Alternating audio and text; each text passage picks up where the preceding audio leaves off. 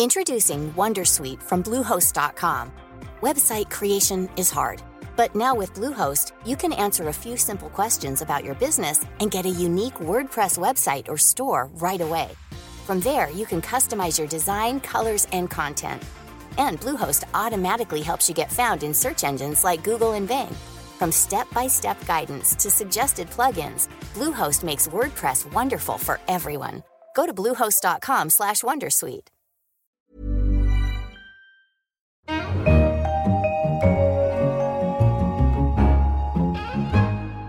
In London, this is The Economist with Tasting Menu, a selection of the tastiest morsels from this week's issue. I'm Anne McElvoy, Senior Editor.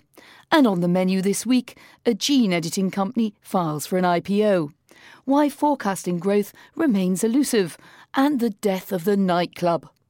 But first, the Saudi blueprint was our cover line this week. For years, Saudi Arabia has relied on its vast oil wealth and the regional leadership of its patron, America, to maintain calm. But plunging oil prices and a lessening American presence are unsettling the desert kingdom. The visible result is the brutal treatment of dissent at home and assertiveness abroad that has just been on chilling display. On January the 2nd, Saudi Arabia executed 47 people. Most of them were terrorists linked to Al-Qaeda, but some, including a prominent Shia cleric, simply called for the fall of the ruling House of Saud. Yet, in an exclusive interview with The Economist, the Deputy Crown Prince, Mohammed bin Salman, unveiled his designs for his country. Prince Mohammed has drawn up a blueprint designed to throw open Saudi Arabia's closed economy and government, including, he says, the possible sale of shares in the national oil firm Saudi Aramco. Coupling geopolitical swagger with sweeping economic change is a gamble, especially considering that Petrocash has fueled an easy life for many in Saudi Arabia. More than money is at stake. This largesse has disguised how far the economy is chronically unproductive and dependent on foreign labour. It has been too easy for Saudis to avoid working or to snooze away in government offices. Nonetheless, monumental change could be on the horizon. You can read the full transcript of our interview with the Deputy Crown Prince online at economist.com. Change isn't always celebrated, and an article in our Europe section this week explored the sad demise of the European nightclub. Our reporting takes us from the sands of the Saudi desert to the depths of a Berlin basement. In the sweaty, dimly lit interior, about 100 people are dancing to repetitive beats. Others sprawl on seats near the bar, clutching drinks or other people. The club, one of the first places in Germany to play techno music, seems as popular as when it was launched in 1991. Oh, get me there. Between 2001 and 2011, the number of discotheeken in the Netherlands fell by 38%. In Britain, there were 3,144 clubs in 2005, but only 1,733 10 years later. Urban evolution, it seems, may not have left room for warehouse raves. Partly this is because most European cities are becoming nicer to live in. Clubs are being pushed farther out. Gentrification can muffle the high decibel economy. And restraint seems to be à la mode. In Germany, Britain, Denmark and Spain, the use of MDMA, or ecstasy, which makes bonding with strangers and dancing to repetitive thumping sounds far more enjoyable, has fallen among 15 to 34-year-olds. As young people across Europe turn away from intoxication, some good news befalls their generational cohort over in Canada. As a piece in our Americas section explained, it seems millennials are better off on their side of the border. Canadians obsessively compare their country with a certain neighbouring superpower. Often, the contrast is reassuring. Few Canadians would want the United States' lax gun laws or its ridiculously expensive health care. But there are some downsides to being, well, sensible Canadians. Economic comparisons are usually more sobering. Canadians are less rich than Americans and have fewer globally famous brands. Silicon Valley exports high-tech disruption. Alberta's tar sands produce pollution. So a recent report had some welcome news. Canadians born in the 1980s are better off than their American peers. Canadians aged 25 to 34 are more likely to have jobs than Americans of the same age. Go Canada! Just over half are homeowners, compared with 36% in the United States. Much of the millennial advantage can be traced to Canadian paternalism, that of the state and that of the youngsters' indulgent parents. Let's hope they're grateful then. There's one thing all humans pass on to their offspring, genes, though not of the denim variety. Yet if people aren't happy with their genetic information, in the not-too-distant future they may be able to simply edit it. For now, more monetary concerns are at hand. As an article in our business section reported, a gene-editing company has just filed for an IPO. As difficult sales pitches go, this one is hard to beat. This biotech company has burned through $75 million in the past few years and has not yet started clinical work on a drug candidate. It says it will be many years, if ever, before it has something ready to commercialise. Nevertheless, a plea for funding has just been announced. Shares in Editas Medicine, which filed on January the 4th for an initial public offering, look set to draw great interest from investors.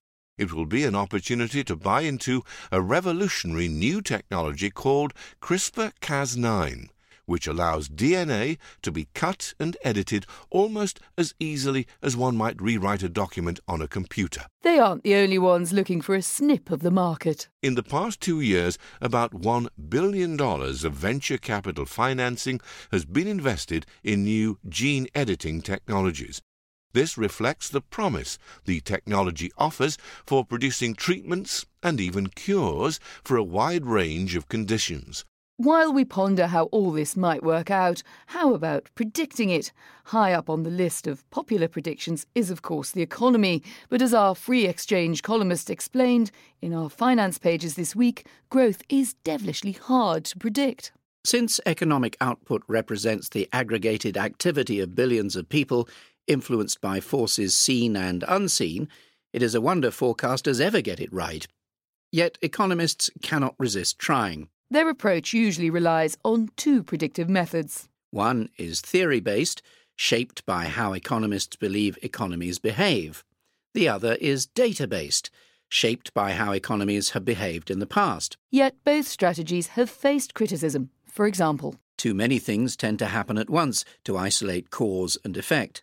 Liberalised trade might boost growth, or liberalisation might be the sort of thing that governments do when growth is rising, or both liberalisation and growth might follow from some third factor. The International Monetary Fund, or IMF, publishes forecasts for 189 countries twice a year. The Economist has conducted an analysis of them from 1999 to 2014 and compared their accuracy with several slightly less sophisticated forecasting methods, predicting that a country will grow at the same pace as the year before, guessing 4%, which is the average growth rate across all countries during the period, and picking a random number from -2% to 10%. And you can see the results and the chart in our article online.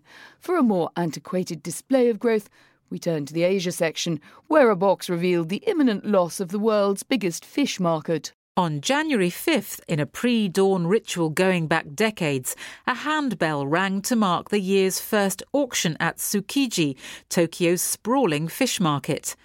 The star attraction was a glistening 200-kilogram tuna, sold to a sushi restaurant chain for 14 million yen. That's $118,000. That's a good few portions of sashimi. But the sale was tinged with nostalgia and even bitterness. This time next year, the wholesale market, the world's busiest, will be gone. And not without reason. Some 60,000 people work under its leaky roof, and hundreds of forklifts carrying everything from sea urchins to whale meat careen across bumpy floors. The site's owner, the city government, wants it moved. But the occupants are already grieving for their shrine. One of the last links to the city's mercantile past, Tsukiji has changed little in decades. Men lick pencil stubs before writing on scraps of paper. One of the few modern devices is a digital clock, counting down the days till November, when most of the activity will fall silent, along with Tsukiji's beautiful Bedlam. So long, and thanks for all the fish.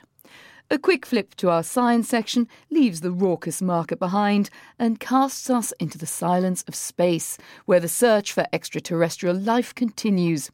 Some reporting from this week's American Astronomical Society reveals that globular clusters are a good place to go hunting. Globular clusters are roughly spherical collections of hundreds of thousands of stars. These, in turn, are among the oldest stellar inhabitants of galaxies. And a pair of scientists are convinced that among these ancient realms, alien life could be found. The cluster's very age means that life will have had the best chance of coming into existence and then climbing the ladder of complexity to the point where it can travel from star to star. Moreover, interstellar jet setting would be, well, a breeze. A spacefaring cluster inhabitant would have to travel on average only about 1,000 times the distance from Earth to the Sun to get to its nearest stellar neighbour. For humans, that distance is 275,000 times the Earth-Sun distance. A mere hop, then. Not only does this make travel easier, it also makes communication practical. Messages between a home planet and its outposts could be sent and received with the same sort of delay as those between European countries and their colonies before the invention of the electric telegraph. If it sounds a bit far-fetched, just think it's still a far cry from Star Wars. Colonizing an entire galaxy was always going to be a big ask. Annexing a cluster, though, looks eminently doable. Over and out, ground control. I'm Anne McElvoy. That was our tasting menu. And if you're hungry for a little more, you can find all of our stories on our website at economist.com. In London, this is The Economist.